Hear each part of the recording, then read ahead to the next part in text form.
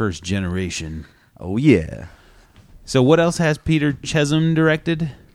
Well, first of all, he's directed Serendipity. Yeah, that's what we're talking about today. But what else has he done? Because this movie takes an interesting directorial approach to it, I think. There's a lot of cute little endearing scenes from it that upon further viewings make a lot of sense. Like, I never caught the intro scene of Serendipity until I'd seen it 3 or 4 times. Like the very first scene with the ladies at the department store handling the gloves that set the whole thing in motion. I don't know why, but I was oblivious to all of that for the first 2 or 3 times I watched this movie. Bro, Eugene Levy, he's masterful. Yeah. I love him, man, in this movie. I was watching this with my wife, and first of all, she has seen it maybe once or twice. So she'd never seen it with me, so that was fun. It's a romantic movie. But we mentioned that Eugene Levy does not age at all. He looks the damn same. Yeah. And this movie is from 2001, and then we watched Schitt's Creek, which is a pretty funny show starring Eugene Levy and his son as well. It's kind of like Beverly Hillbillies, but a modern take on it. Super rich family, and they lose all their money, and they go live in like the rural redneck part of the woods, and in a very small town. It's hilarious. I love Eugene. I think most people know him from American Pie, probably in our age. I think that's kind of what spurred everybody to know who he was. He looks the same in American Pie. Was this before American Pie? I forget what year that came out. This is after American Pie. After American Pie. Wait a second. Has to be. I'll look it up, but let's go back American to Peter Pie's Chelsom. 99. Yeah, because he's done some movies that I really, really like, some very underappreciated movies. One of the ones I hope we can talk about later in life is Hector and the Search for Happiness. Never seen it. Man, such a great movie with... what's his face? Simon Pegg. Oh, okay. It's really good. He did The Space Between Us. He also did... That's a recent one with Asa Butterfield. Mm-hmm. Both of those movies are much later in his career. Yeah. He also did a movie in '98 called The Mighty, which was it's a good movie. It's about a little kind of nerdy kid who befriends a big kid who's kind of like not as smart as him, and he kind of protects the smaller kid, and they become like very best friends. Okay. Yeah, he did Funny Bones in ~95. Hear My Song in '91, and Treacle, which was a '98 short. But yeah, Serendipity is definitely the standout in his filmography. Hannah Montana the movie in 2009. Still going with Serendipity, man.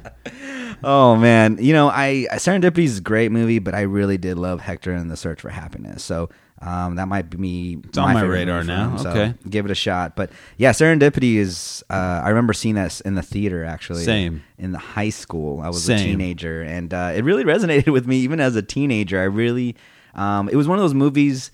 Growing up that I really liked, but I never talked with my friends about it. I got a feeling we're going to be a little more vulnerable in this episode than we ever have been, and that's why I've been looking forward to having this talk about Serendipity, because, I saw this in theaters. I would think I went and saw this alone. I don't remember seeing it with any buddies. I don't think I was dating anyone at the time, so I don't think I went to see it with any significant other in my life. Me too. I think I may saw have gone to see this as by well. my damn self. Dang, man. Hopeless closet romantics. That's what it is. That plays into it, though, because, because her character is a closet hopeless romantic because she's a therapist. Kate Beckinsale, right? Yeah, Kate Beckinsale's character, Sarah Thompson? Sarah Thomas. Yeah, and she's totally against this whole fate thing, and she's telling her client, "Oh, you got to do the work." That's what it's about. Well, we kind of skipped fast. Yeah, she opens as being the girl who does believe in serendipity, and okay, so the opening scene of this film takes place during Christmas Eve this is a Christmas movie. Week. Yeah, it is definitely. This is why we put on our list. Yeah, yeah, because we're a week removed from the most wonderful time of the year. Oh, and so the movie opens with a couple of department store employees putting a pair of gloves out on like a Black Friday type sale, and as soon as we follow the same shot of the gloves going from these two ladies' hands down the escalators onto the rack of this Bloomingdale's store, and then as soon as they hit the shelf, we see Sarah Thomas, played by Kate Beckinsale, and So beautiful. Yes, I was in love with her in high school. And man. what's John Cusack's character's name? John Cusack. No. Isn't John Cusack always John He's Cusack always in every John movie? Cusack. But we love him for that, man. He's like that lovable, Yeah, he's in devil-may-care. He's always himself. Yeah, yeah, and I love that. He's kind of got like a cult following, I would say. You know, his whole career is kind of these like off-center movies, and I don't know he's if like you've been the champion following of that. Have you been following his career in the last 4 or 5? He's straight to video, like super sci-fi, low budget. He's taken the Bruce Willis route, which is put out a bunch of easy money stuff. I haven't seen that, but like most of his career, I feel like from 16 Candles Say to Anything, Gross Point Blank. You know, he's got these off Ice Harvest center movies, like they're kind of got their own flavor. Or High Fidelity is one of my favorites. Yeah. But he's always playing himself, and he's this lovable, emotional, almost kind of melancholy character, hopeless romantic a lot of times as well, because he did America's Sweetheart too, right? Yes, he did. What is the character's name in this? I don't have my... Jonathan Traeger. Jonathan Traeger. Thanks for the reminder. So Jonathan and Sarah are fighting over this pair of gloves that has just made it onto the rack, and they're each shopping for their significant others in their life, which, off the bat, that kind of I know it rubbed my wife the wrong way when after we watched this movie, she's like, man, I really like Serendipity, and it's a heartwarming film, but at the same time, these two people aren't being very honest about what's about they're not being true. I want to say faithful. What my wife said too. Like, she said this. This is the first time watching it. We were watching it the other night, and she's like, there's nothing wrong with their significant others right now. Like, what is wrong with these people? Like, she kind of didn't like the Yanni character, or like the Kenny G character, the John Corbett played. Yeah, character. she was like, he's kind of an ass. Lars. But I was like, you know what? But he left his tour to come be with her. He like slept outside her hotel room. Yeah. This is later in the movie. That was a little obsessive of him. I think he was feeling codependency. Yeah, maybe? he was feeling some sort of. It doesn't matter. They're perfectly fine people to be with. Like, that's what's strange about this movie. Usually, the movie will try to paint the person that the main character is going to cheat on their significant as other having with. A flaw, or like she's really evil inside, and there's a reason. Yeah, but these people were fine. Well, I don't even know that these were the same people, because this movie has some timeline jumps. So this opening scene in the department store, all we hear is that John Cusack has a girlfriend, and Sarah Thomas, Kate Beckinsale's character, has a boyfriend. So they're both shopping for them at this point. But then they have this magical evening where they... A connection. Yeah, they definitely have a they connection. Go ice skating, right? They go ice skating. They have coffee at a cute little shop called Serendipity, and then Kate Beckinsale explains what Serendipity is to John Cusack, and then it goes on like a super romantic, whimsical sort of approach to it, and they start writing down phone numbers, and then the wind blows the phone number away. Oh, wait, you forget the Waldorf Astoria. Oh, we're not there yet. That wasn't the beginning when they go up the... you're right, that's at the very end. Yeah, right. so after leaving this little date at this coffee shop, Kate Beckinsale writes down her phone number on a piece of paper, and then the wind gust takes the paper away, and then John Cusack knows already that this girl he's into puts a lot of impetus on fate, and at this point in the movie, she's driven by fate, and she believes that everything is serendipitous, and that we have to pay attention to our surroundings and everything going on to really tap into this other world that's trying to speak to us. So as soon as he sees that number fly away, he says, whoa, whoa, whoa, don't think anything of it. And then she kicks into, she gear. ups the level. Yeah, and she says, okay, if we're really meant to be together, then I'll write down this saying on this book, and with my number and name. I'll trade it into a bookstore tomorrow. And if you ever find this, we're meant to be together. We're meant to be together. And then there's also a $5 bill. Yeah.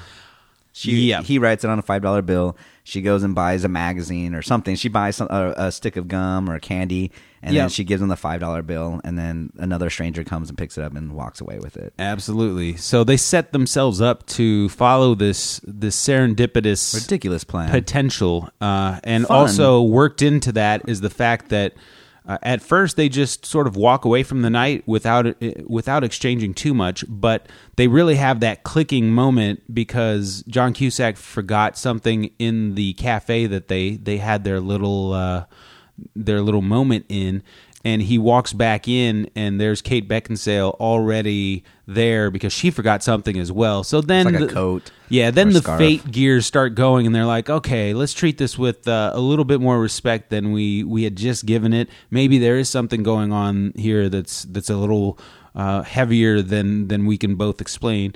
And that's how they fall in love in one night in New York City, which is easy to do if you've ever been in New York City in a romantic time of the year. It's and you're of age to where you have an understanding of what love is. I know I've been there at 22, 23 years old. I took a cross-country trip from Dallas to New York City, straight one shot. I had a couple of musical arrangements and calendar events that I was attending to along the Eastern Seaboard in Washington, D.C. and Baltimore, Maryland. And then on New Year's Eve in New York City, I end up and I had I would say a one of magical sort of romantic evening there. And it was very in that moment, and that was it. That was all it ever was. So nice. And you haven't seen the Before Sunset trilogy? I have not seen Before Sunset or Before Sunrise or Before Midnight. You have to see. I need these to. movies, There's a Criterion collection on those things. Looking forward to that. I loved it, man. Shout out to Criterion. They put out some amazing packages. But these guys, these two characters, they do take it up a notch. And again, I was 22, 23 when all this went down. And I was pretty honest with myself. I knew there wasn't really much going on. It was just, it was a one-night stand without the stand. Let's put it that way.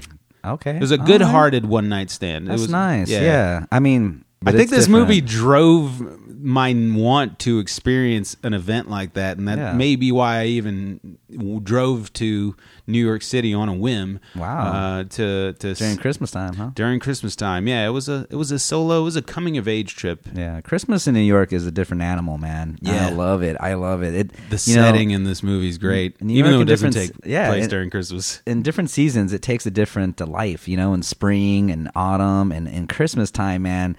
It's definitely cold, but it's romantic. It is. I mean, being at Rockefeller Center, seeing the Christmas tree and the being ice surrounded skating. by skyscrapers, feeling like the world is sort of tracked in on what you're doing at that moment in time, because New York's got that sort of vibe to it. Yeah.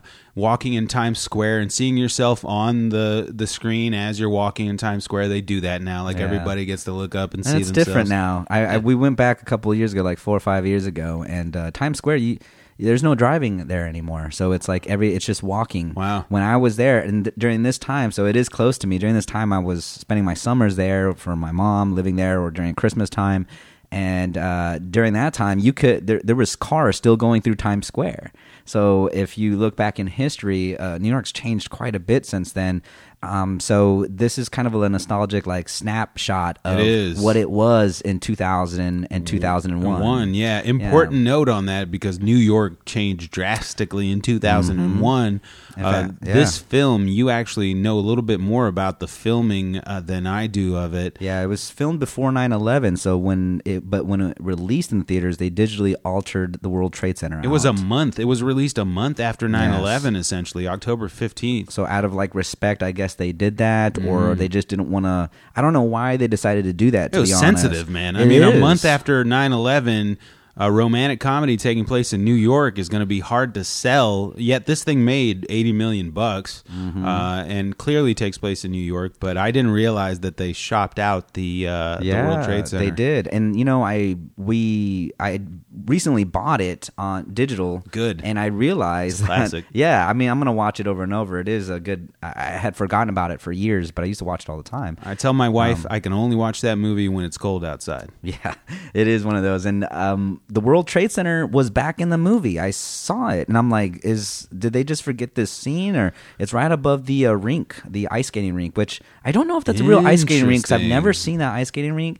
maybe they just set it up for that day, to be honest. Well, that movie was not shot in the winter, so all of the snow is fake. All of the ice rink is propped up, Okay. and that's why at the end cement, of this movie, we'll get there eventually. You know us on the film room. We'll get there. It may take some time, but we'll meander. Spoilers off there. abound. Yeah, absolutely. At the end of this movie, that same ice rink comes into play, and there's puddles of water everywhere, and it almost looks like concrete if you really hone in on the texture. And that's because it was shot in July of 2001. So yeah, How did he not sweat, bro? Because in June, they used something like this advanced technology with soap bubbles for the time that made everything look like snow. And, I was thinking, like, how does how did John he not Cusack sweat? not sweat? Because he's in a jacket. Yeah. The whole movie, and almost in every movie, he's in a jacket. I wonder if it's in his. I'm more intrigued by contract. the breath, the cold breath CGI that they had, because this is 01, man. I mean, He's CGI just a strong wasn't smoker, that bro. sophisticated. He was taking drags in between takes.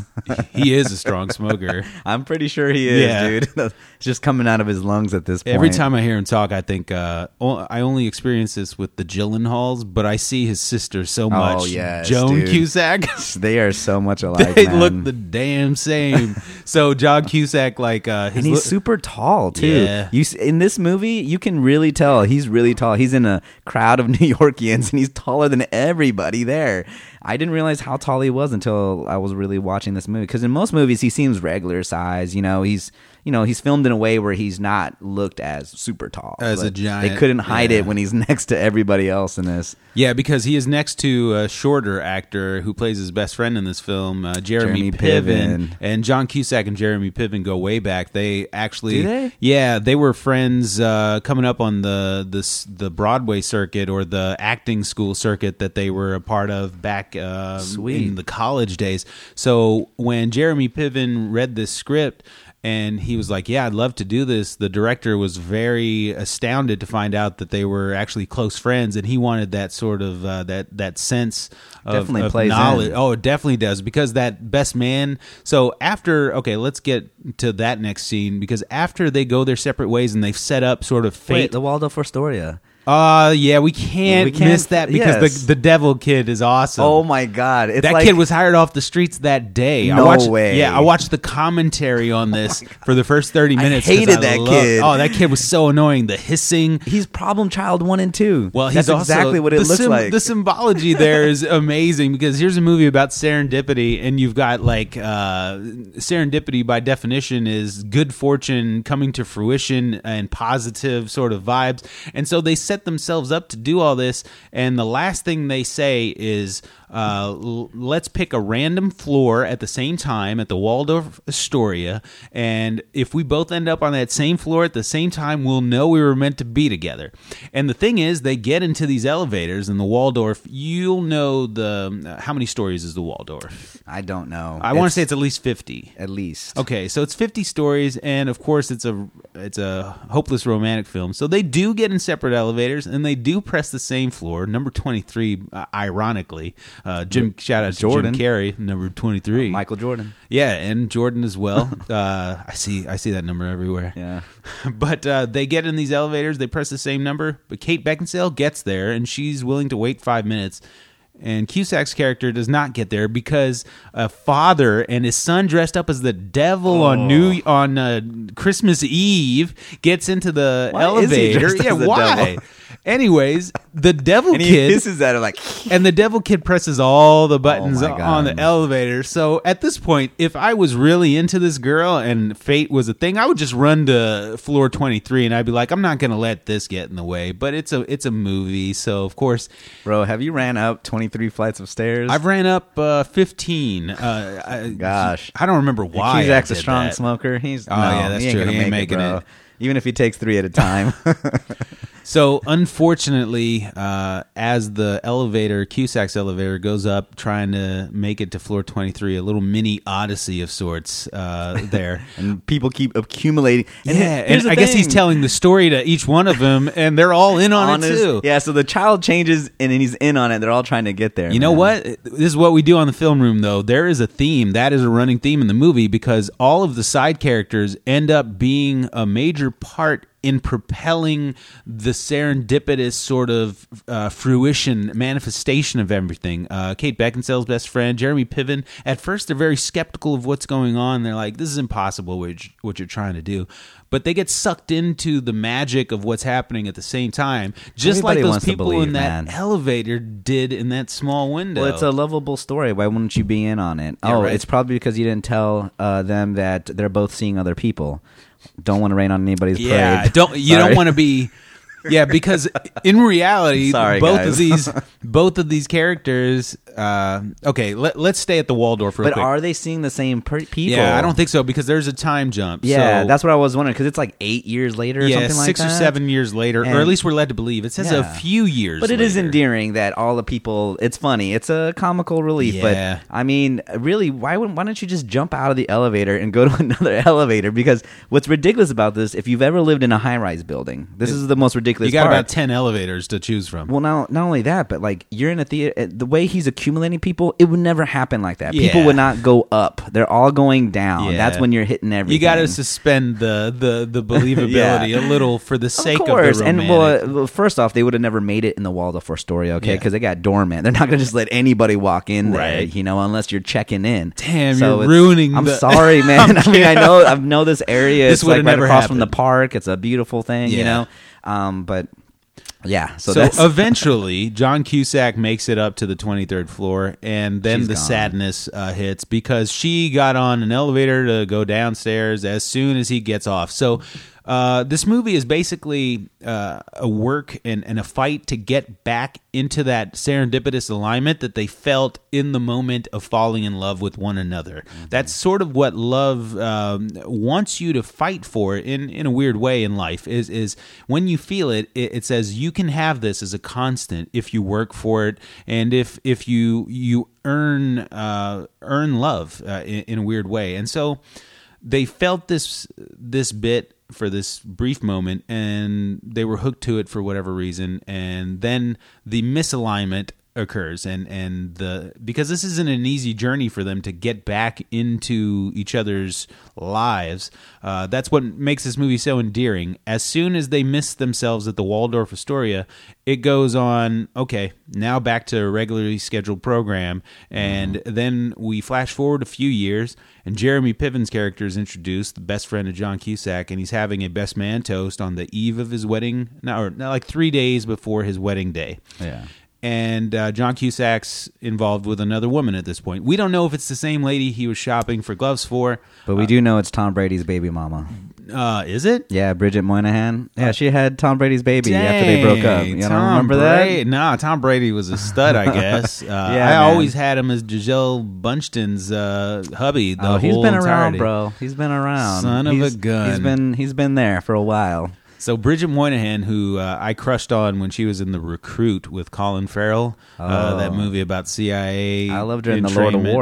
War. She was good in that Yuri's too. wife. Yeah, she's a trophy wife looking type of lady, I guess. Yeah, but which she it can makes also sense with play- Tom Brady. Like he Yeah. wants that, She kind of fits. She's kind of like a more classy version of that girl from American Pie. What's her name? Shannon Elizabeth. Yeah, she's a makes more sense. classy version of that. She's a notch up. Yeah. I'm Okay. sorry. I love Shannon Elizabeth or whatever. Or not Shannon Elizabeth. Is Yeah, it? Shannon Elizabeth. I like her too, but I'm just saying that she seems more like just classier. Like she likes to dress Shannon up, Elizabeth cocktail dresses went and on stuff. to be in such great films as Jack Frost, the horror version. Oh yeah. So yeah, the horror version I think was the best one. classiness. You didn't like the Michael Keaton one? I like the Michael Keaton one, but dude, that Jack Frost one, come on, who didn't go in the Blockbuster aisle and accidentally that? rent that one Yeah. and was not expecting Nuts. what came? But that's another conversation. We should go through I saw that. some but families with kids renting that one while I was working at a Blockbuster, and I was like, oh, yeah, enjoy. You messed Have up. fun. Yeah. So John Cusack's getting married to Bridget Moynahan in a couple of days. Obviously, Kate Beckinsale is long gone in the past and sort of out of sight, out of mind. And then we get a look at what's going on in Kate Beckinsale's life, and she is proposed to my Greek fat wedding my guy. big fat Greek wedding, John Corbett. Was he in the Sex and the City too?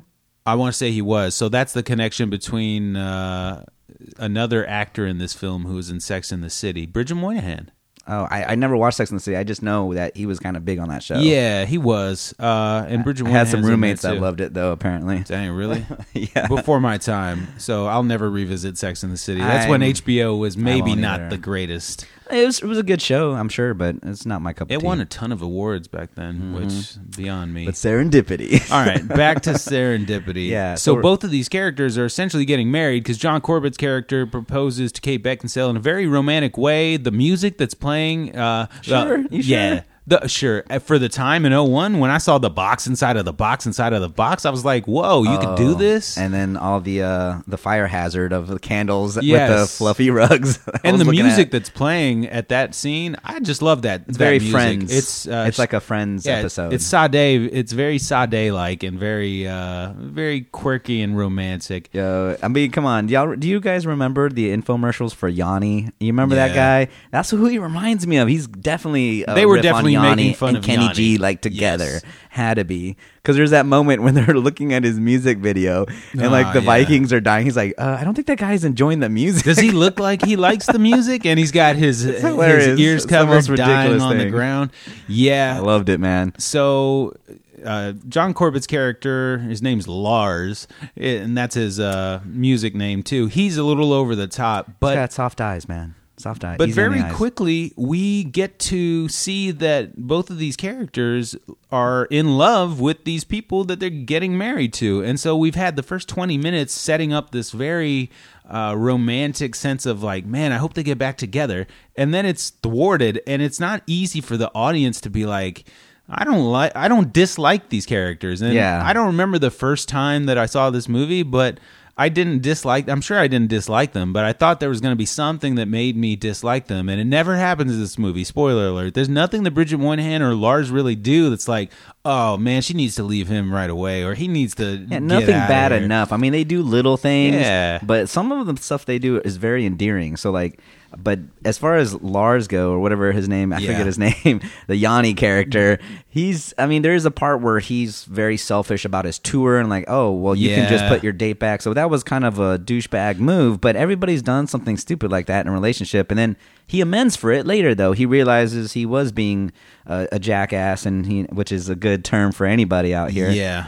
Because that's where it centers around. Don't we all want to be jackasses for our loved ones? Yeah, right. This is like you said, this is a tough movie to dissect when it comes to, is this really the right thing that should be happening?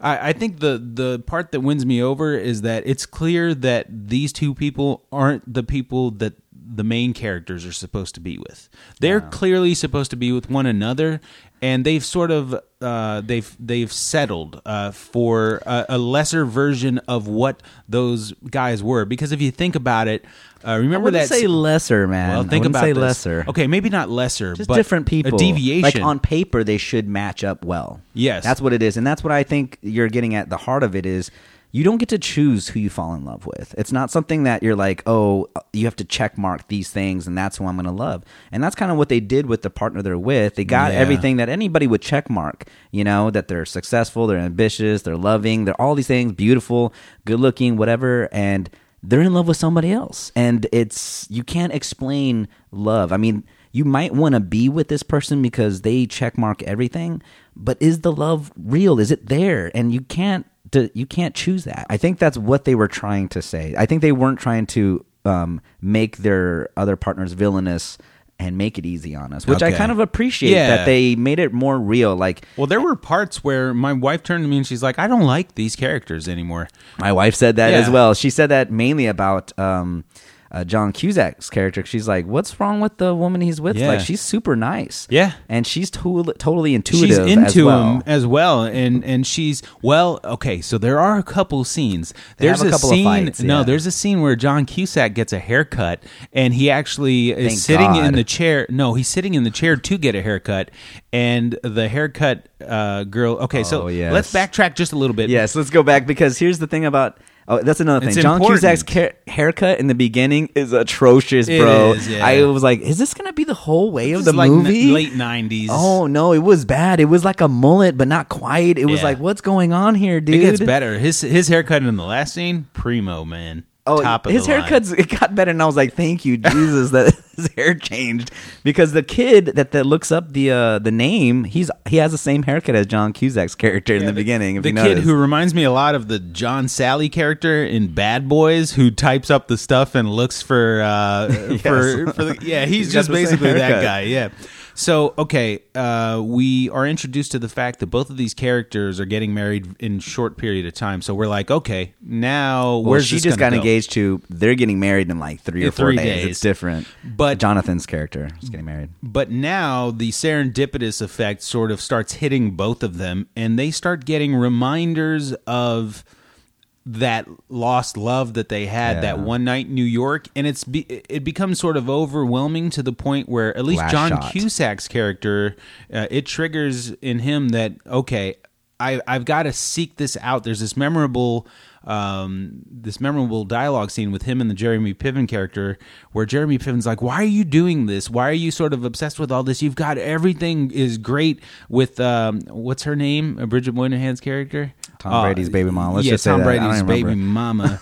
So anyways, everything is great with her. Why are you putting it all on the line? And then he compares the girls to Godfather 2 and Godfather 1. He's like, as good as the Godfather 2 is, you can't really just jump into it and make sure and say that it's the best one without seeing the Godfather 1 again. It's true, but number 2 is the best, bro. I'm sorry, it was the Fair best enough. one. Vito Corleone, best one, bro. Yeah, it's Corleone, not Corleone like Drake would think, would have you say. But so John Cusack's last hurrah, and he brings a barrage of supporting characters along with him. This is where we get to meet Eugene Levy, because he plays a guy at a department store who may have access to Kate Beckinsale's credit card records. But he's got to make his quota, bro. Yeah, he does. That was a funny scene. Those purple boots. Yo, Cusack's got some dough to spend too. Like you know what my wife said after he's dressed in that purple tuxedo? Yeah. She's like, today he would actually look acceptable on the red carpet when you think about it. But back then it was totally ridiculous. It was it was a little extreme. He's like the third person to the Dumb and Dumberer, like Aqua, sherbet, yeah, when orange, they walk and he's got the deep purple, yep, and with absolutely. the ruffles on. And he buys it. It's like $700-800 he's spending on all that. Well, he's stuff. forced to buy it because Eugene Levy uses some leverage with him and says, "You want what I got? Okay." And that's a really funny scene. Capitalism at its finest, folks. And eventually that turns into a hunt for some address records at like the department store's account records place. And then Jeremy Piven's character there is with Eugene Levy's as well, and John Cusack. And they have this bonding moment where this is that moment where those two guys, they're in on it too. They're like, oh man, there is something to this. And we're actually putting the mystery back together again, because Cusack's character is obsessed with just seeing Sarah for one more time before he gets married, to make sure there's no spark still there that he needs to. So many laws are broken during this movie, man. When you think this is exactly why these laws exist, because this guy could have been a crazy stalker guy or an ex-husband or wife, or a restraining order. Yes, dude. At any moment in time, it could fall on Mr. Traeger. Yeah. They're looking for that credit card receipt back in the stocks. Like, I mean, come on, man. It's years. I think even the bank establishments only keep them for 6 months, and then it's shipped off. The paper somewhere else. Times were different in 01, bro. I mean, I've been to that Macy's. Or wait, it's a Bloomingdale's, actually. Bloomingdale's. Yeah, it's a Bloomingdale's. So you've got a history with New York City. A lot of these scenes in this movie, you were telling me, you remember exactly. So, yeah, we skipped that part because it opens up with John Cusack, right? Where he's at the Chelsea Piers golfing range. And so that's why it's nostalgic for me, because I grew up playing in that area. It's like a Top Golf style. Yeah, it was Top range. Golf before Top Golf existed. It was way back when, man. It was the only one I had ever seen in my life. So I used to play roller hockey like right across the pier, on the other pier. If you're looking out the golf course, it's on the right. On the left-hand side, there's like gymnasiums, and there was people doing stuff for like gymnastics, like training for the Olympics and stuff. And then they had ice rinks. And then I was in a roller hockey camp there because of Mighty Ducks. We'll have to go over those too. Yeah, I wanted to be in hockey. We'll do a best hockey movies of all time at some point. But yeah, man, I spent a good amount of my summers there. It was really expensive to go to that camp. And my mom and my stepdad sent me there, and So an endearing movie a sentimental movie for you for other reasons outside of the story itself. Yeah, it was the first time I had ever seen places that I've been in a movie, so I was super excited about it. And every Friday they used to take us to the Statue of Liberty on a cruise liner or on a ship, and we would eat taking advantage. See, that's the things that folks who've never lived in New York, like they go there to do once, and it's the time of their lives. And I always wish we had that sort of environment here in the DFW area, but yeah, there ain't much. All we got is the president's death. And right. You want to go see the the grassy green knoll every week? Go for it. No, but they got the Holocaust Museum. That's another happy place to go. Dallas is just blooming now with all these uplifting scenic. One day we'll get some real history, but past not right that. Now. Yeah, not right now. So all of this, back to Serendipity, it's all a chase to find out where Sarah Thomas is. And, in a weird way, all of this forcing the issue does not work in John Cusack's favor at all. He's always like one step behind or too early or something of that sort. And, I think it is endearing, though, like the way it all works out. It's very comical how it kind of a little frustrating too, because you kind of do want these characters to get together, but it's just so like, they just missed them, and you should expect that, but it still kind of irks you. The timing is off still. The alignment of them getting together is off, and I tell my wife this all the time, because this is why Serendipity now retroactively has accrued much more meaning than the dopey 18-year-old who wanted to feel something like that. I'm 36 now, so double my age from when this movie came out. And I'm married happily with a child, and now I can retroactively look at all the pieces of my life that were strategically part of my life that needed to occur for that meeting of my wife. Like all of the moving to and from, me getting into the hotel industry, which if that doesn't happen, I'm not intrigued in moving from hotels to a more tech support role, and then getting landing a job at a tech support place where I met my wife. Like all these little intricacies that needed to occur for me to be exactly where I am at this moment in life with her and in love, I can't take full responsibility for them, and that's a good feeling. It's like, it's okay. I'll meet you halfway, universe. So steer the wheel, but let me pump the brakes every once in a while, so I can sort of get a grasp as to where I'm at on the road. But you've got the wheel, go for it. And that's a beautiful feeling when you sort of let yourself go to something like that. And that's what they do at the beginning, arguably, is they cut up pieces of paper and they say, if we're meant to be together, we will be. There's the old adage, if you love something, let it go. If it comes back to you, it's yours. If it doesn't, it never was. So a lot of that is embedded in the fabric of this film.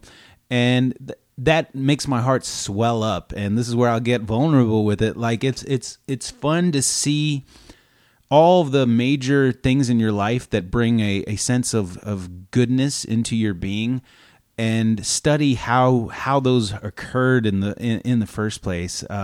Because there are, it humbles it's intriguing. you. Yeah, for it's sure. Like, it's that whole time travel thing. If you would have went back in time and crushed a butterfly on accident, it's all done. It's the chaos, the butterfly effect, the grandfather man. paradox. Yeah, absolutely. I mean, you're right. Like any little thing could have deviated from the plan. Yep. Really, if any one little thing could have happened, it could have very much been, what if you married somebody else? Yeah. But I wonder, will the universe conspire to have it happen anyways? Yeah. Is it inevitable? Yeah. I mean, even if you change things, maybe it would have happened some other way. Maybe we'll get to that in July when we go see Christopher Nolan's Tenet movie, which appears to be all about retro causation and time moving front and back simultaneously. Because it's, anyway, I could deep dive a 2-minute teaser trailer.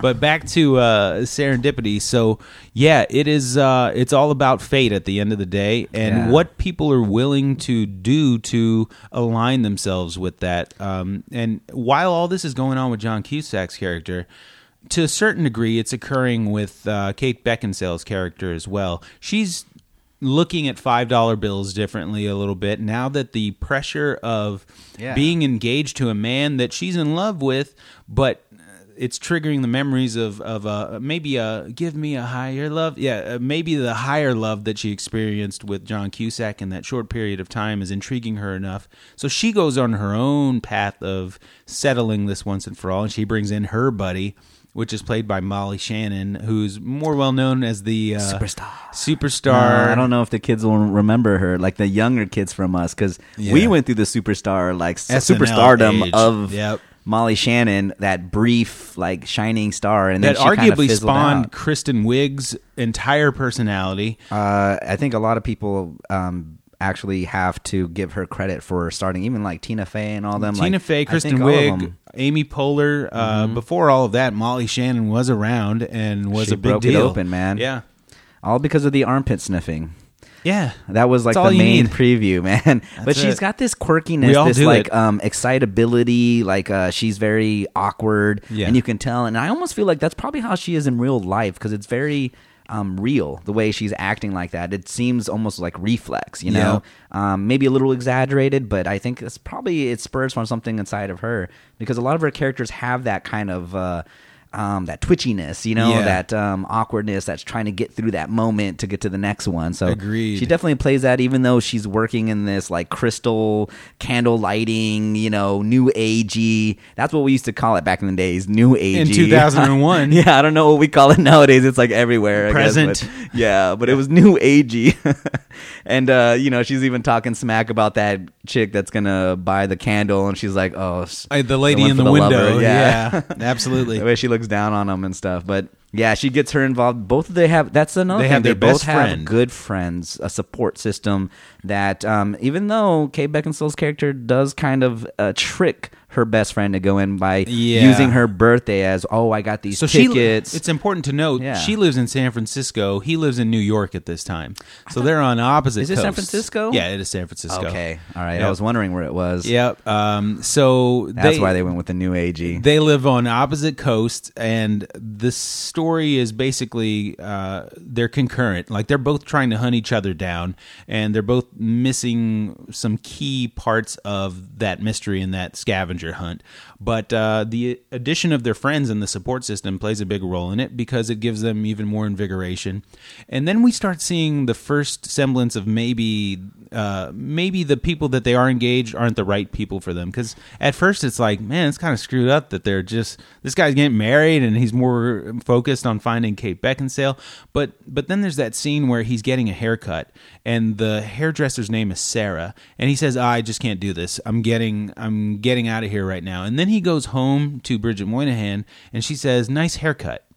And that was the scene for me that made me stop feeling bad for her, for Bridget Moynahan's character, because, and again, when you're in love with someone, you notice little things, and you know, our wives will tell us this or they won't tell us, but they want us to notice when they got their hair done, when they got their nails done, and over time we learn to notice those things, because we know that it's important to notice when little changes from your significant other are had.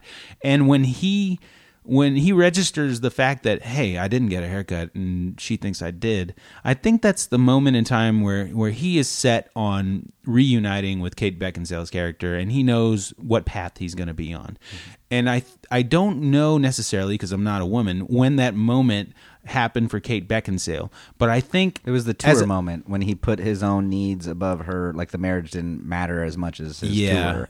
I think that's when she felt like she needed to go and see this last thing. They both are taking this last shot to like this weird happiness. But you know, I want to go back to what you were saying, because I find that little thing, because here's the difference though. Talk about vulnerability. If the Bridget Moynahan's character, when she says, oh, nice haircut, I bet you that would not have bothered John Cusack's character if it had been coming from Kate Beckinsale's character. Because here's the real thing. I don't think it would have. It doesn't really matter. It only matters who you're with, and they're gonna mess up. They're gonna not see your haircut. They're not. We're all human, and when you're with somebody for a long amounts of time, sometimes you do take them for granted, and it's not because you don't love them. It's just because of your own faults. You can't always be in that burning zone romance, you'll burn yourself out. There's another love that takes into account that's real world love. Yeah. That's hard. That's a teammate. That's, you work towards things together, and you're gonna mess up because we're human. So that's why I say that. Like, if it would have been Kate Beckinsale's character, it would not have even dawned on him. But because you're with the wrong person, those things will put you off, and that's where I think that sometimes that the movie divulges from real life, and it gets a little dangerous by teaching people that just because somebody doesn't recognize your haircut this time doesn't mean that they don't love you with everything that they have. Yeah, absolutely. So, but I get what they were trying to say. Absolutely. I think that that's where the part where he's like, she doesn't know me. What you just said is very on par with what Jeremy Piven's character says in this movie, because this whole time that his best friend's on this journey to rekindle his love, his true love, Jeremy Piven's going through the opposite. And Jeremy Piven's actually married to someone he feels he's in love with, and he probably is. But they're separated. Yeah, they're portraying something as an image, and later on in the movie we find out that they're separated and that things are rocky at home. And then he explains why they're rocky at home. And Jeremy Piven says, because we lost what you have right now, which is that passion, that drive, the daily sort of burning desire to be with the person that you fell in love with and that brought that together. There's not enough of this, and there's not enough of this, and he points at his heart. Yes. Yeah, man, there's some really memorable, like, touching moments between those two. Yeah, I really want to get into Jeremy Piven's character, too, because another great thing about him is that he writes for the Times, but he writes for the obituaries. It's a very nice, I loved it, because that joke becomes something so great in his character and in the way his perspective in life is. The ending isn't the same without that, and I'm getting chills thinking about the ending now because love and death, man. Love and death are very close, man, and because without love, it's just nothing but death. Yeah. And people say this is just a romantic comedy. Man, no, Jeremy Piven's character is so in touch with my character sometimes, and not like the marriage thing. It's because for him, you can lose that burning passion. But there's things that I think about that you can be in love with somebody and it not work out because you shouldn't be together. Yeah. You can also not be in love with somebody and it work out okay, but it'll never be great. Right. But the thing is, if you have both of those things, it's magic. Yes, and that's why you need both of those. You need that burning desire at first, and then most of the work needs to be this respect, admiration, caring, always being present. And then the world sort of but you need to rekindle that passion. Yes. You can't just let it go. You have to have it come in, but you can't do it. You can't sustain that love all the time. It's so impossible. 24/7. In this day and age, it's impossible. I go to work, and for 8 hours a day, all I think about is wanting to be back home and wanting to be with my family. But I know that I can't. I literally, physically cannot be over there. But we talk to each other on the phone back and forth. My wife sends me pictures of my daughter and her advancements on a day-to-day basis. And when I see that sort of, it's a little disheartening at the same time, but it's also uplifting because I feel like I have to see my daughter's life progressing through some digital photos very often, and like her life is existing, but I'm not there to see it all come to fruition. But at the same time, when I see my daughter's eyes and all of the connections of why me and her mom met and how we met and how she's the result of our love, it all clicks for me, and there's no ifs, ands, or buts. There's not a singular doubt in my mind that everything has led up to that moment. And from this point forward, now is when you get into the cool, like, creative, what can we do with this love that we share with one another in this family unit.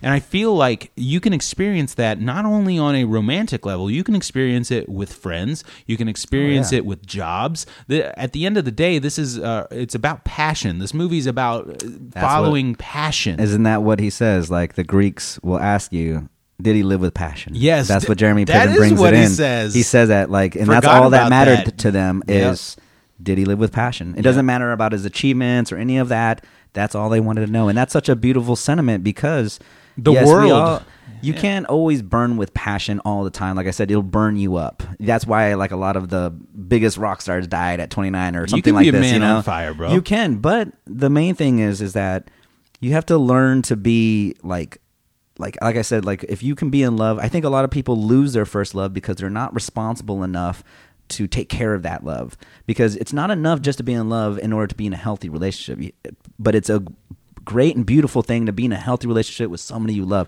It's like the most perfect thing. And even though there's going to be imperfect times, there's going to be times when you hate each other or when you're upset. It doesn't matter if you're the best of friends and you're in a room for a duration of time, you're going to fight. At some point, if it's like a long period, it's just going to happen. Two people don't think alike.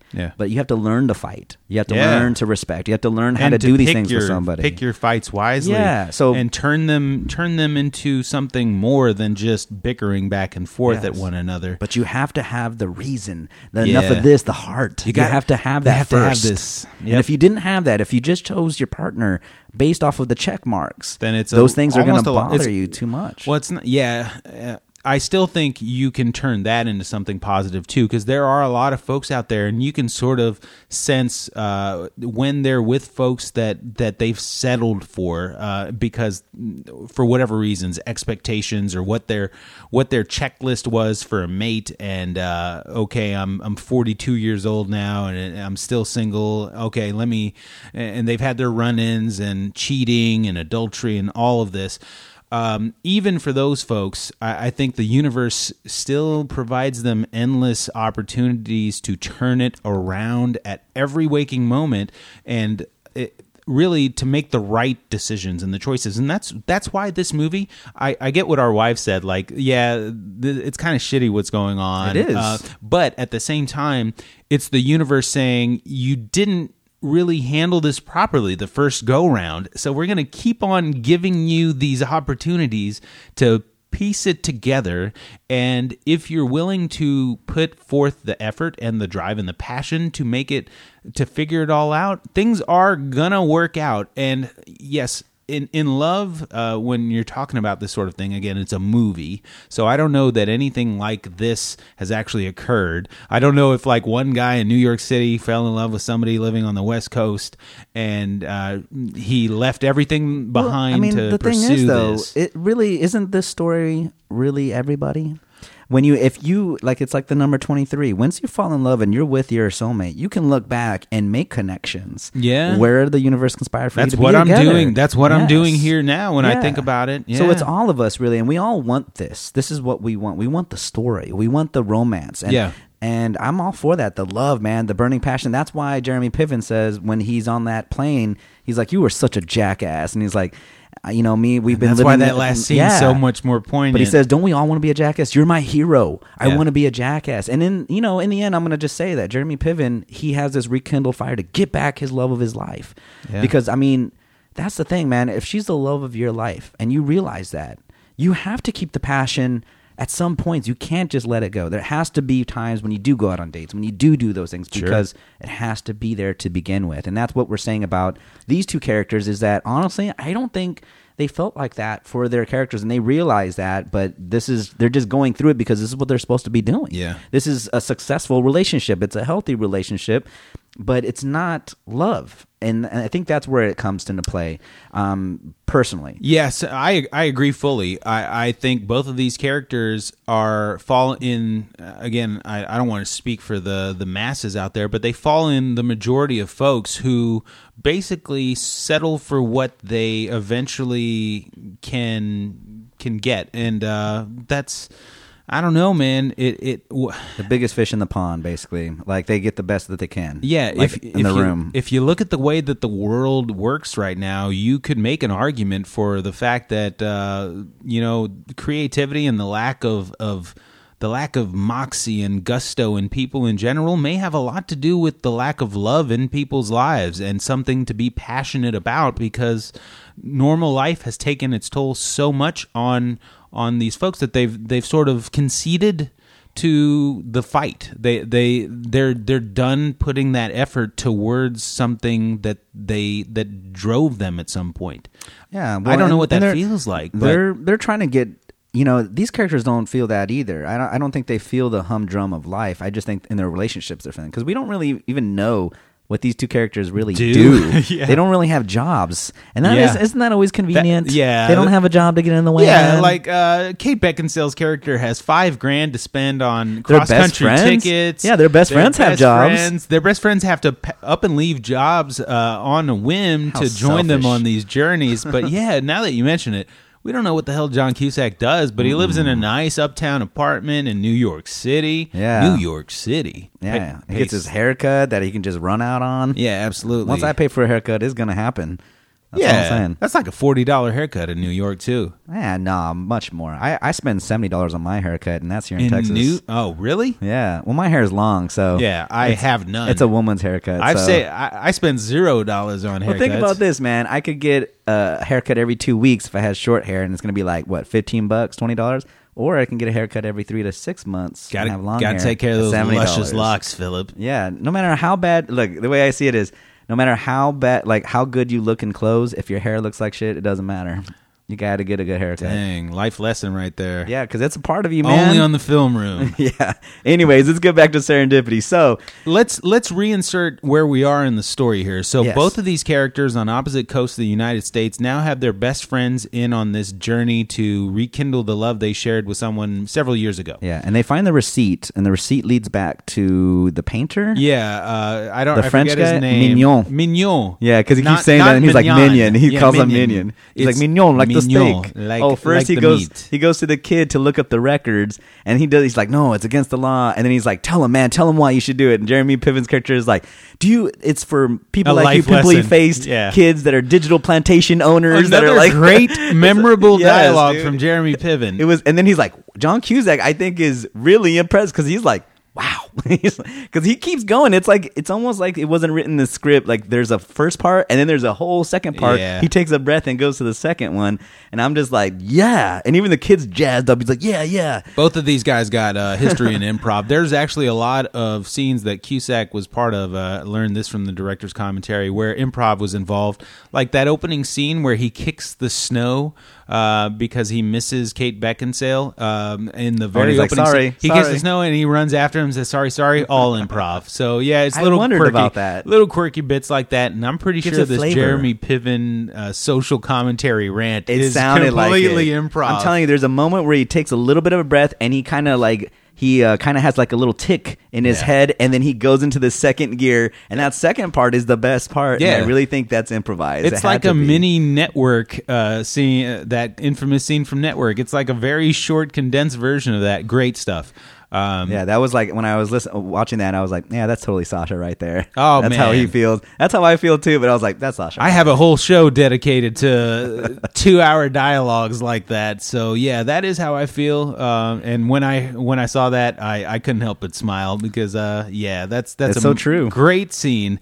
Yep. So, and it's a generational conversation too that we got to have on Meandering at some point. We're both from the same generation. I think we both feel the same way. We were just talking about it, the fact that old folks just don't go away anymore. They're sticking around. They're like, stick them on an iceberg and send them out. Yeah, some cultures go to extremes. Have you seen Midsommar? No, I haven't seen it. All right, not yet. We talked about this last one too. It's crazy. Well, okay, yeah, we'll get back to Serendipity. Midsommar. We got to keep it focused, guys. But long story short, some cultures get rid of their old folks the hard way. So we should be fortunate that we don't do that to people. Oh, they put them in nursing homes? No. Is that the hard way?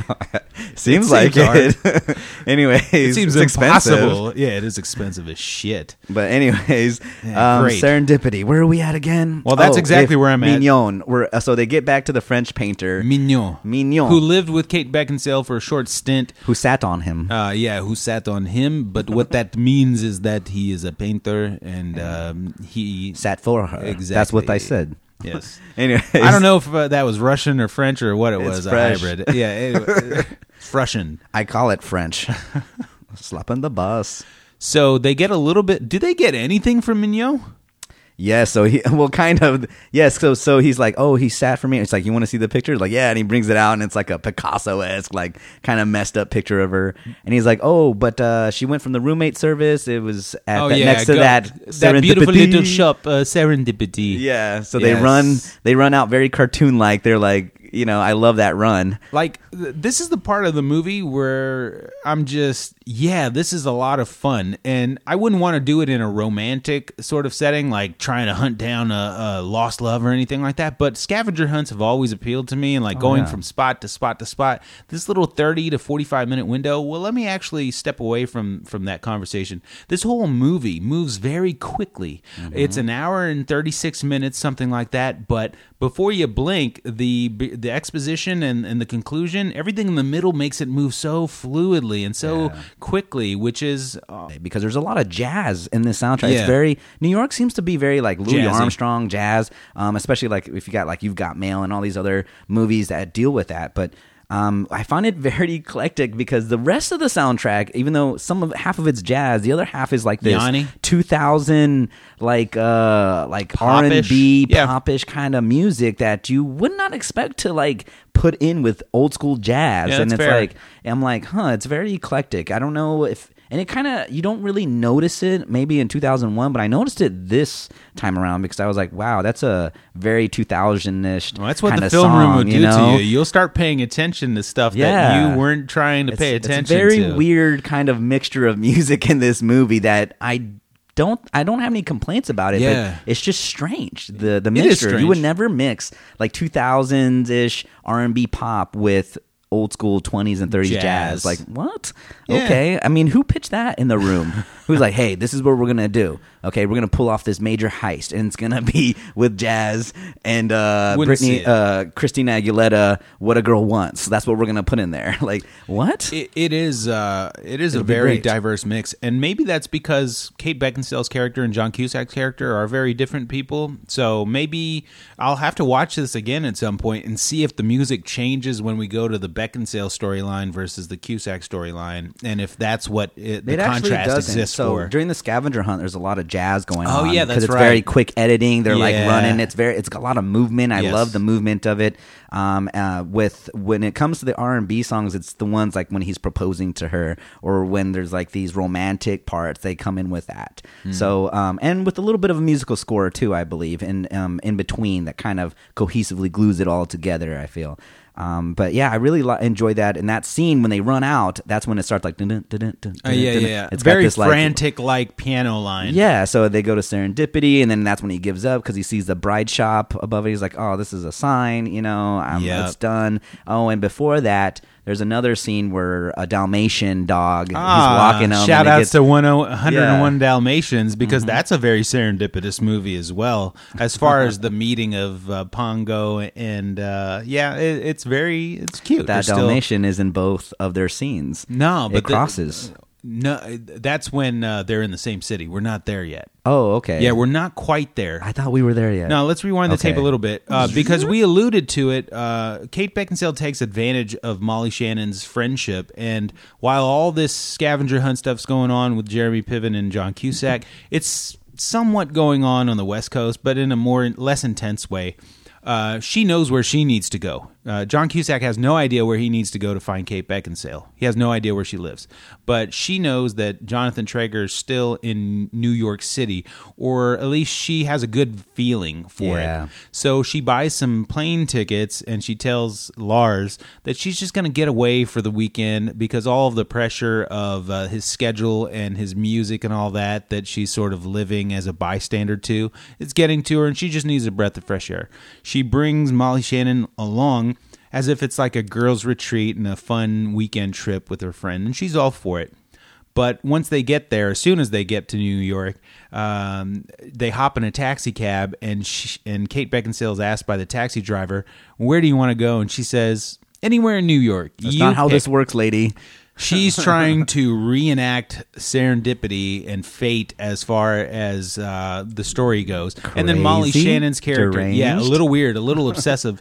And again, if you did that sort of stuff today, you'd be looked at auspiciously. But Molly Shannon figures out what's going on. She threatens to walk out, but long story short... Well, because she's feeling used. Like, she thought this was about her birthday and her going before she gets married, like a last girls thing, and come to find out you're using this as an ulterior motive to go find this dude that you want to be with. Still a kind of shitty person at this point, Kate Yes, Beckinsale's and it's character. probably also Molly Shannon's character probably would have fit in right with the Yanni character. I mean, they're both working in the same new agey space. They could have worked that, and we'll get to that when I give probably my On paper, only they look complaint. good together. My only complaint of this film is that there's no resolution for the people that get left behind in this.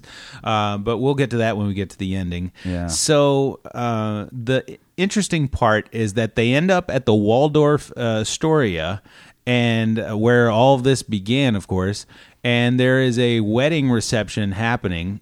And or not a wedding reception, a rehearsal occurring. Mm-hmm. And before that, Molly Shannon runs across Bridget Moynahan's character. And this is where we know as the audience, I don't know what this term is, when the audience knows something that the characters within the film do not. Because Kate Beckinsale has no idea who Bridget Moynahan's getting married. Mm-hmm. If she did, then she would be like, holy crap, serendipity. But we know as the audience that it's all serendipitous. Molly Shannon and Bridget Moynahan are best friends, or old she was the friends. RA. Yeah, old friends in college, and they know each other. And Bridget invites Molly's character, almost invites Kate Beckinsale's character to her wedding rehearsal, which is with John Cusack. And she's like lesbian lover. Yeah, there we go we get into the Molly Shannon mode because these two girls are dressed, very winter-like, and they look like they could pass off as partners. And the parents of Bridget Moynahan say, you can bring your partner as well if you'd like. And then they look at each other, ha ha ha. Yeah. And then they get in the elevator and she says, see you later, my lesbian lady lover. Yeah, she says it in a way, and then she's like, oh, just kidding, it's a joke between us. Really quick. That is essential Molly Shannon in that scene right there. That's basically what she made her livelihood from on Saturday Night Live.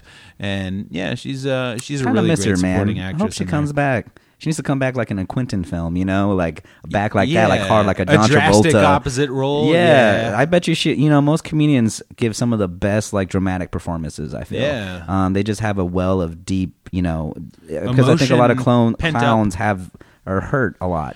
Can be they bring happiness because they don't want to be unhappy. Talk about the best clown movie in the last 10 years, and it's hard to not talk about the Joker. And Patch the Adams? director of that is Patch Adams is great, but that was in '96. Rest in peace, Robin Williams. Yes, but I always think of Robin Williams as when I think of that hurt clown that brings Death happiness to others. No, not this, just his real life, when you think about it. So, anyways, this movie, I see Molly Shannon, she could come back. I wish she would.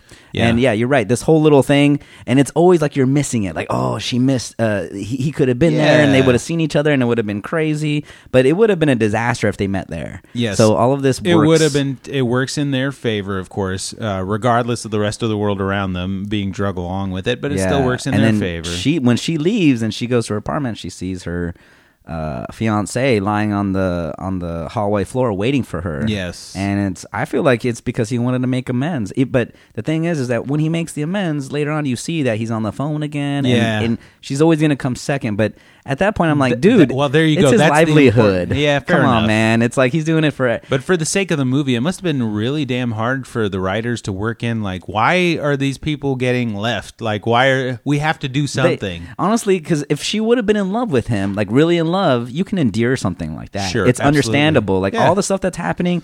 It's not enough to really break up. I'm if here you're really 6 hours every 2 weeks, and I drive across town, and I have to explain to my wife, like, we're not making any dough off of this. I'm going. Thank you so much for letting me go. I appreciate it.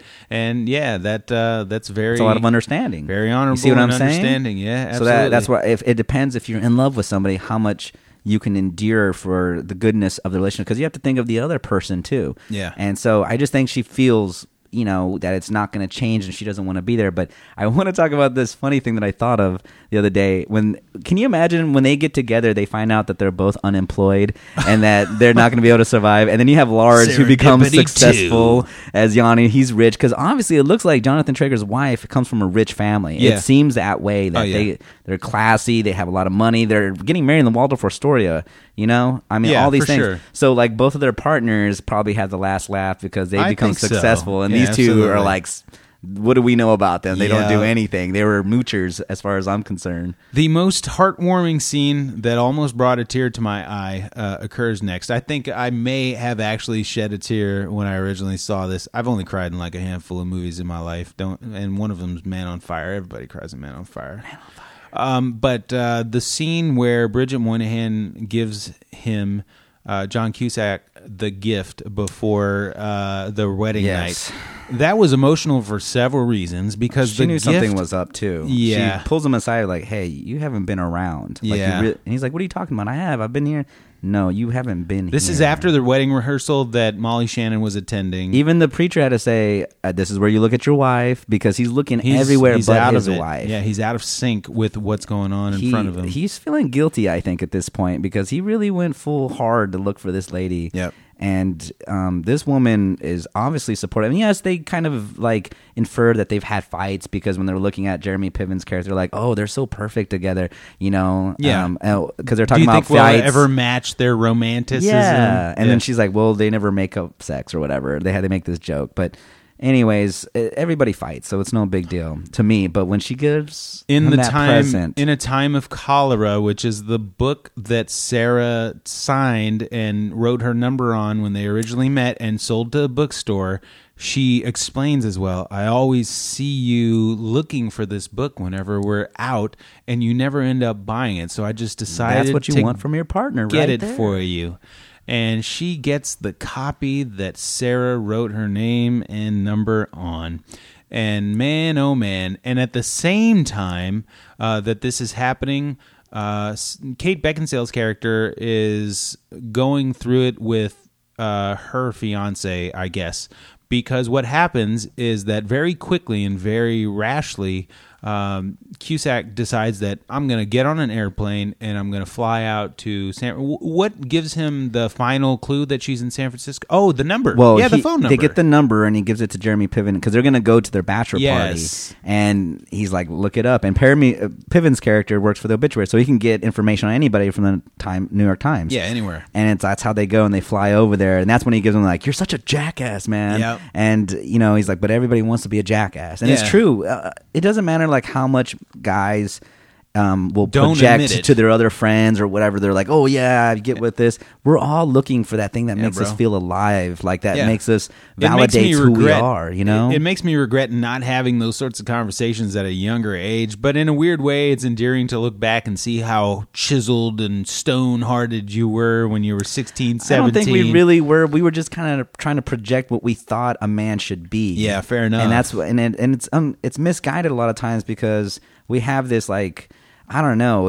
I don't know what it is with the guys, but machismo, sir. That's all it is. I guess what it is. I guess that's the word for it. But I feel like we all feel the same way. We all want to be with a good woman that takes care of us, that has our best interests, that we have a connection, that we love. We all truly we want that, and it's just a lot of us don't realize that until maybe it's too late or we're much older.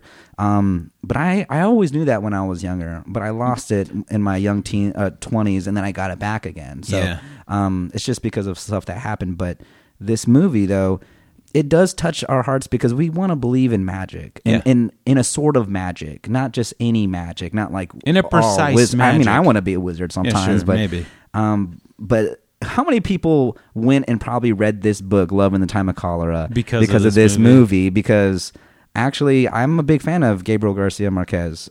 He wrote one of my favorite books, which is 100 Years of Solitude. It's actually one of my favorite books of all time, top 5. And Love in the Time of Cholera, I read it. I wasn't really into it. Maybe I should give it another go, but I read it because of this movie, and I was like, moving on. It's all right. Yeah, it wasn't, but it's a big book for most people, and it was another device to keep it moving, I guess. And it is kind of like a bittersweet moment for him when he finds that number in the book, because it's like, he realizes how good this woman decision is. Time. Because she did realize something small about him that he never explained to him. At the same time, to her. the lady that you're getting married to tomorrow is furnishing you with the last step that you need to complete your mission. But it's the thing is, it's the betrayal. Yeah. That's what you're feeling for John Cusack's character. I think that's what he feels guilty about, because she just did a great thing. It's regardless such of the book, an emotional moment where she asks him, "Do you like it?" And he says, "It was perfect. I love it." Yeah.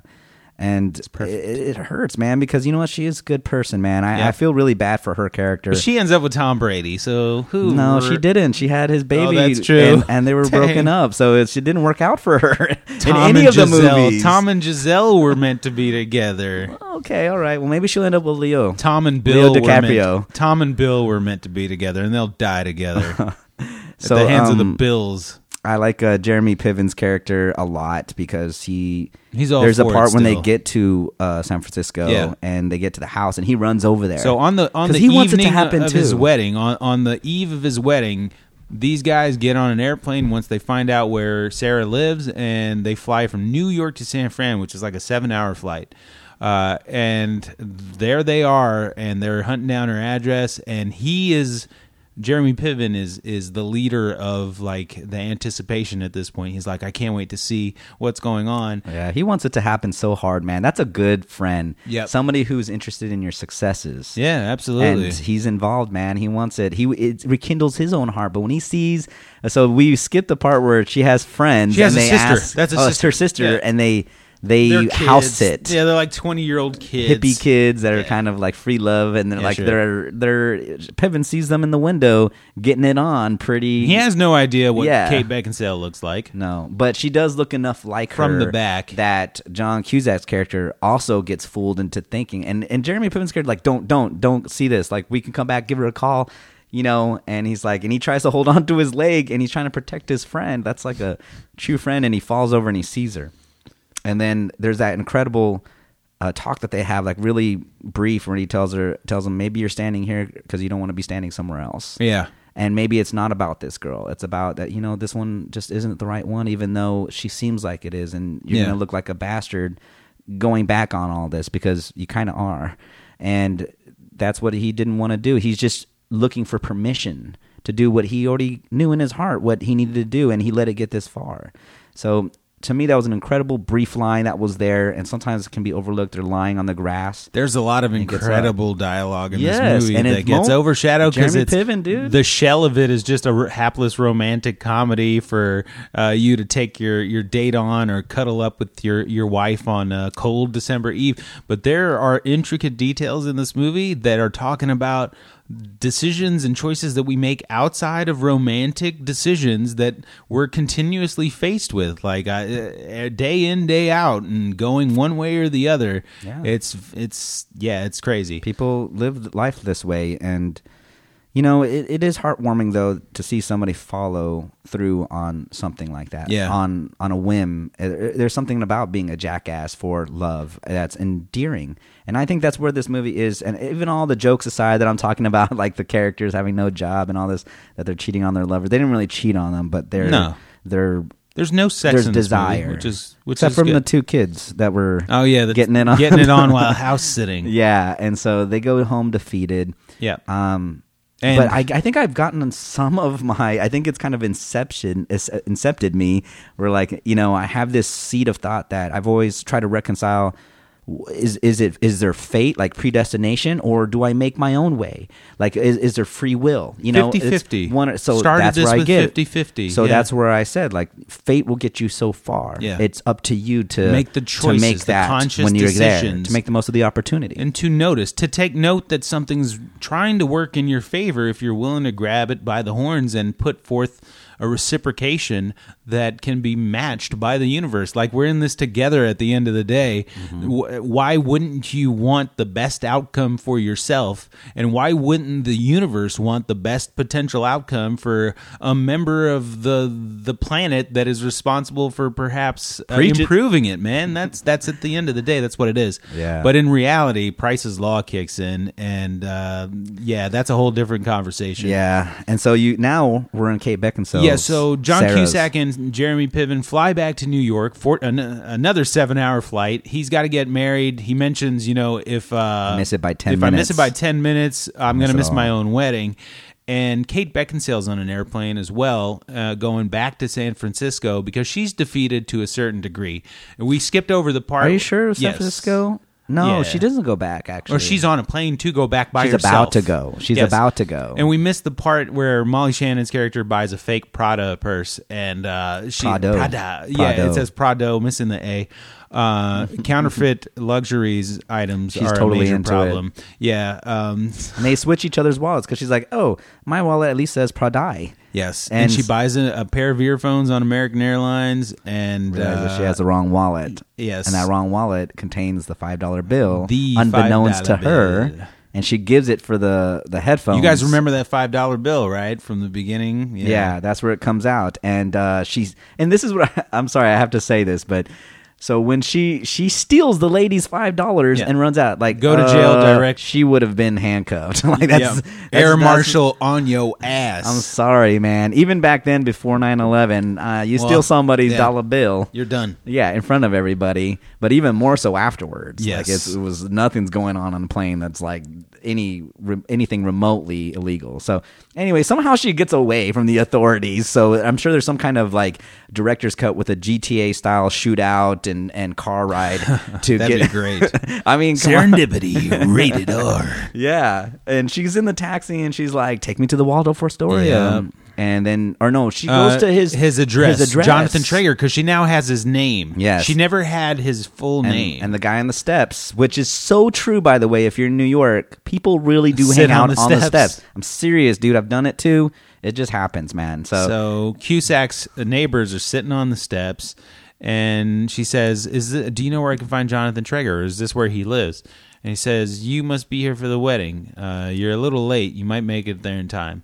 Waldorf Astoria. Waldorf Astoria, where it all began, where she was just at as well. So, by the way, we skipped the part with We the skipped some Dalmatian. parts. We didn't go This to is the Dalmatian. That's where she buys the purse. Yeah, because she goes back to Chelsea Piers first. Yeah, the and golf. she touches the gum that he put Yeah. on the bench like Yeah. a jerk. I hate Yeah. people that do that, by the way. Maybe I shouldn't like these characters now that I think Hey, about it. shout out to all the 6th 6th graders and 7th graders that went to my middle school and felt underneath their desk. That was me. Oh, God. At least it wasn't magic nose goblins.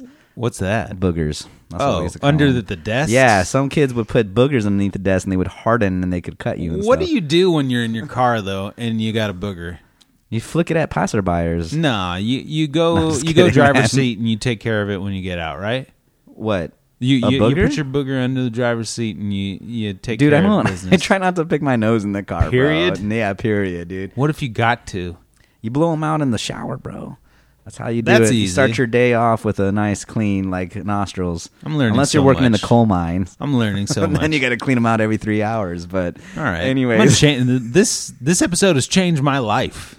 blowing boogers in the shower, huh? Yeah, absolutely. Anyway, That's wild. So the Dalmatian is what they found, like tied up around them, and he petted the dog, and then it ties up around the golfing. What are they called? The mascot guy, you know? Oh, yeah. The dog curls up The around him sign and trips him, twirler. and that's when she gets the paper to go to Chelsea Piers. Yep. Because Well, this is way back. I yeah, don't that's wanna way confuse- back. So those two things. Yeah, that's we way did back. miss that scene. So I just wanted to talk about that because she does go back to Chelsea Piers. She does encounter the film crew that he was with to shoot. before. Yeah. Again, they're just missing each other by moments. Yeah, they see everything. And then when she's with Lars, we missed a really good part. What good So part? when they're together, he points out the freckles on her arms, Oh, and it's Cassiopeia. Cassiopeia, which is probably the reason why I took astronomy in college, and I did learn about Cassiopeia and the large bear and the smaller bear and all these things. But that happens way back on their way magical back, night yes, in New York but City. She sees it when Lars is back and they're by the same skating rink, and she says, "Oh, it is Cassiopeia," and she pulls it out, and that's why she leaves the jacket on the bench. Yeah. So later on, she leaves him on the carriage when he's talking on the phone and stuff. Yeah. And that's when she gets back on the plane, and then now we're back to where we were. So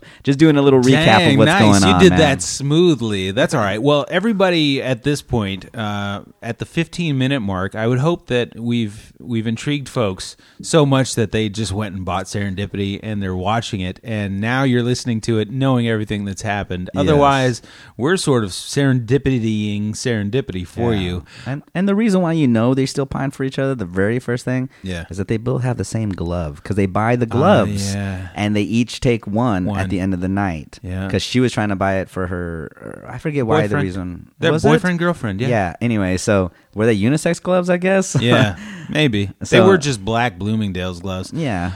So fast forward to it's wedding day at this point, and Kate Beckinsale is being told that Jonathan Traeger is getting married at the Waldorf Astoria. So she knows it's the wedding. Well, first of all, she was there for the last 2 days as well, and maybe she's even putting it all together that, like, oh man, it's this girl that I saw in the Serendipity's kicking now in she really full wants mode. She's got that Seabiscuit mode. She sees the other girl and she's like, damn, that girl's fine. I need to get with Jonathan. And then your cliche swinging of the wedding reception doors open and stop. Yeah, very graduation. The Graduate. Sorry, but there's nothing to stop. The chairs are being put away.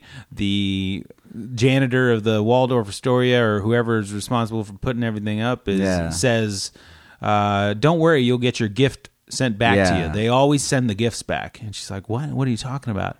Well, they didn't get married. It never even started. Just so you'll get your gift back, and then the fullness of love reaches her again, and she realizes that her true love kicked into true love mode. And I love the acting of Kate Beckinsale right there too, because she's like crying in a happy way, but she has to act like she's sad about it because she doesn't want to be embarrassed that she's like so happy that they didn't get married in front of this old guy that's putting up the chairs, and he's like, "Are you a friend of the bride or the groom?" But by then she's already taken off like a cartoon character. Maybe my favorite scene in the film, it's Jeremy Piven and John Cusack walking back from he's ditched his wedding, and instead he's with Jeremy Piven, and we realize that he never even showed up. I don't like that they didn't add context to that. Like, what, everybody showed up? And then I think he called it off that morning. He actually told her they didn't even we're gonna go. Deleted scene. Yeah, because there's just that time where he's like, "Oh yeah, he called in the morning and it was off." So it's like they're together, and then that's when he gives them the obituary, because he couldn't write the best man's speech, so he gives him the obituary because that's what he knows. Yep, and he's got a bouquet of roses in his hands too. And he says, "Are you going to go see Holly?" I think is her name. And he's like, "Courtney, that's it." And he says, "Yeah, you bet, man. You've changed everything. You've made me reinvigorated again."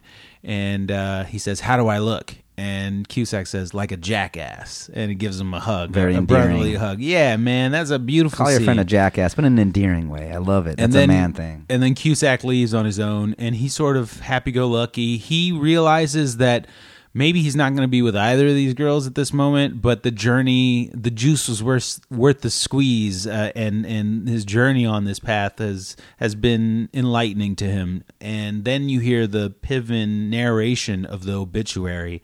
Jonathan Traeger died. Yeah, it was great. I wish I could recite that whole thing word for word right now. I know. But it's all good. I bet you they have a YouTube thing just dedicated to that. And that scene. And he's reading it and walking throughout New York, and by the end of the message, he ends up back at the ice rink. At magically. the ice rink, man. Didn't even realize it. And what's there? What's there at the ice rink? It's her coat. Yeah, and he grabs it. Yes, which also makes me think he's a bastard because he's like thieving now. Yeah, like, bro, were you just gonna grab somebody's jacket on the bench? When did Kate Beckinsale leave the jacket at that ice rink? When she breaks up with Lars, and she says Cassiopeia. You assume they break up there. So yes, they're on the horse carriage, and she looks up because she was there a couple hours earlier. Yeah, and the thing is, she's about to leave, and that's when she's like, "Oh, I'm cold," and then she goes back to the ice rink, and that's when she sees Jonathan there sitting in the middle of the ring or lying. He's sitting first and then lies.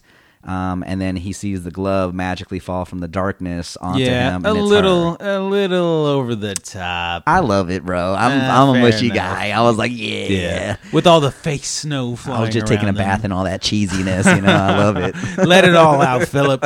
Let it all out. We don't get to do. Men don't get to do it. There's no romantic man movie. I mean, I've seen a lot of stuff in the last 15. Expendables? Come on, man. I've seen That's stuff a love in story. I've seen some movies in the last 15 or 20 years that I'll sit there and I'll be like, wow, this is putting me in a zone that I shouldn't really be in. Time Traveler's Wife, Lake House. There's some other super romantic movies that I'm like, yeah, this is my style of romance. Adjustment Bureau is probably, that should be next on your list. If you're in the mood for a romantic comedy, check out Adjustment. It's the polar opposite of this. I'll watch it, but it'll be in the sci-fi it is section, a sci-fi not section. in the love section. Let me just I'm give like you the Notebook guy. I'm going to... Okay, let me give you a 20-second rundown of Adjustment Bureau so you can see how scarily similar it is to Serendipity. Emily Blunt and Matt Damon meet one fateless night in New York City. He's a politician. He's lost an election. He walks into a bathroom, and this girl who's a hot mess walks in, and they just hit it off from jump. Then they're separated by the Adjustment Bureau, quote unquote, which is a group of guys who wear top hats and live in they're directed by God to prevent to steer serendipity. I think I have seen this. Does it end on a rooftop? Yes. Yeah, I've seen it. So they're meant to steer serendipity, and on their timeline, these two people weren't supposed to be together. So they're supposed to do everything to make them so they never get together. It's like the opposite of what serendipity is all about. Yeah. Okay. So it's really the Emma version. Yes. It's not really a sequel. It's the Emma version. It's an alternate dimension. It is an alternate dimension. But it's Philip K. Dick, so obviously yeah. Hey, well, he's I have got his book. Yeah. Serendipity, though, man. Phillips are cool people. Yeah. With one L's, by the way. Yeah, one There's L. another Philip with one L. My favorite uncle growing up, or non-blood uncle, his name was Philip, too. So, yeah, Phillips are real close. Nice. I always thought I was supposed to grow up to be a librarian with a name like that. You don't really get to be cool with a name like Philip. Or a 5'7" running back for the Denver Broncos. Or the guy that gets killed first in a scary movie.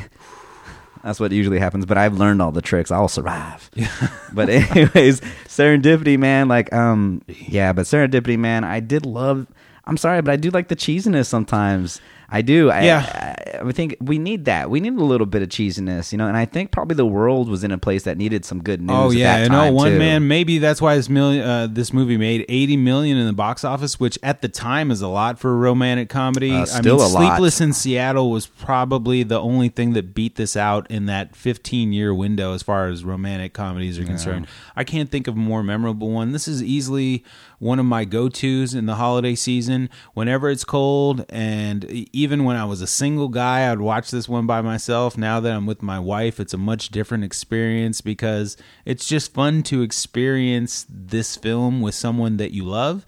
And at the same time, it's fun to experience it by yourself and sort of be that hopeless romantic. If you're going through a breakup or you're looking towards the future, oh man, throw this bad boy on. Give you some hope. Yep. We got to the point. Obviously, they get together in the end. They have a very romantic skate on there and conversation. Actually, it's not. It's actually. You can tell that there's no ice because during this time of year. It's actually March or April, he says, and he's like, weird that it's so cold, and then it magically snows in a weird time just for them when they meet each other, and that was the whole thing. And then they get together, and then the end scene is with Eugene Levy. They're having champagne where they first met with the gloves, and he's like trying to sell them again. Yeah, he's trying to make the cheesy ending, and the whole thing where he's like, "Oh no, don't come back here behind the counter." Yes. That's his deal. Like, do not come behind the counter. But he plays it so natural. It's so good. I mean, Eugene Levy is a master at his craft. He's like the underrated Groucho Marx of our day. Like, he really could play Groucho Marx with those eyebrows. Oh man, he could. I don't know if I'd be into a Groucho Marx bio movie, but if there ever was one, I think they did make one. I just never watched it, but it should be him. If you're gonna do somebody, get him on it. But anyways, so that really wraps up Serendipity as far as the ending goes. That's how it ends. It's just kind of ends on a happy-go-lucky, whimsical deal, and they roll the credits while things are still happening. let's inform folks that are listening that we originally intended for a sort of a template where we were going to have numerous films that were holiday centered. Yeah. And what we resolved was that it was going to be really tough to dedicate just bits of time, and here we are. What time are we at now? 90 minutes, I want to say at least talking about Serendipity. So again, and we pride ourselves on this in the film room, the conversations are longer than the movies, yes. And that's a good thing. People talking about movies should be the new small talk, like cut to the chase. Instead of talking about weather, food, people share commonalities when it comes to movies. I can walk into a new environment that I'm at and get introduced to a lot of people and say very quickly, so, hey, you guys checked out Rise of the Skywalker? And then like that, we can get rolling on a conversation. Whew, that one's going to be a big one. So, yeah, it is. But since we're talking about Christmas movies, the next one I think we're going to be doing is, for me, one of my favorite movies, just movies, and also one of my favorite Christmas movies. It's an off-Christmas movie, which is Batman Returns. Batman Returns. So, if y'all don't know this, the first two Batman movies are pretty dark. Yeah, and we'll get into that. We will absolutely get into that. But Serendipity, we're wrapping this up because watch the movie, man. Get into the holiday cheer because I think it's there to get you in that magical mood. It really is. The film room is quite a serendipitous. It's a serendipitous environment too, and how we got all this going together. Very serendipitous. Lots of strings had to be pulled to get this to happen. Yeah, so shout outs to the string pullers out there and the rest of our audience, and we'll see you guys next time. This has been episode 7. Yes. Peace.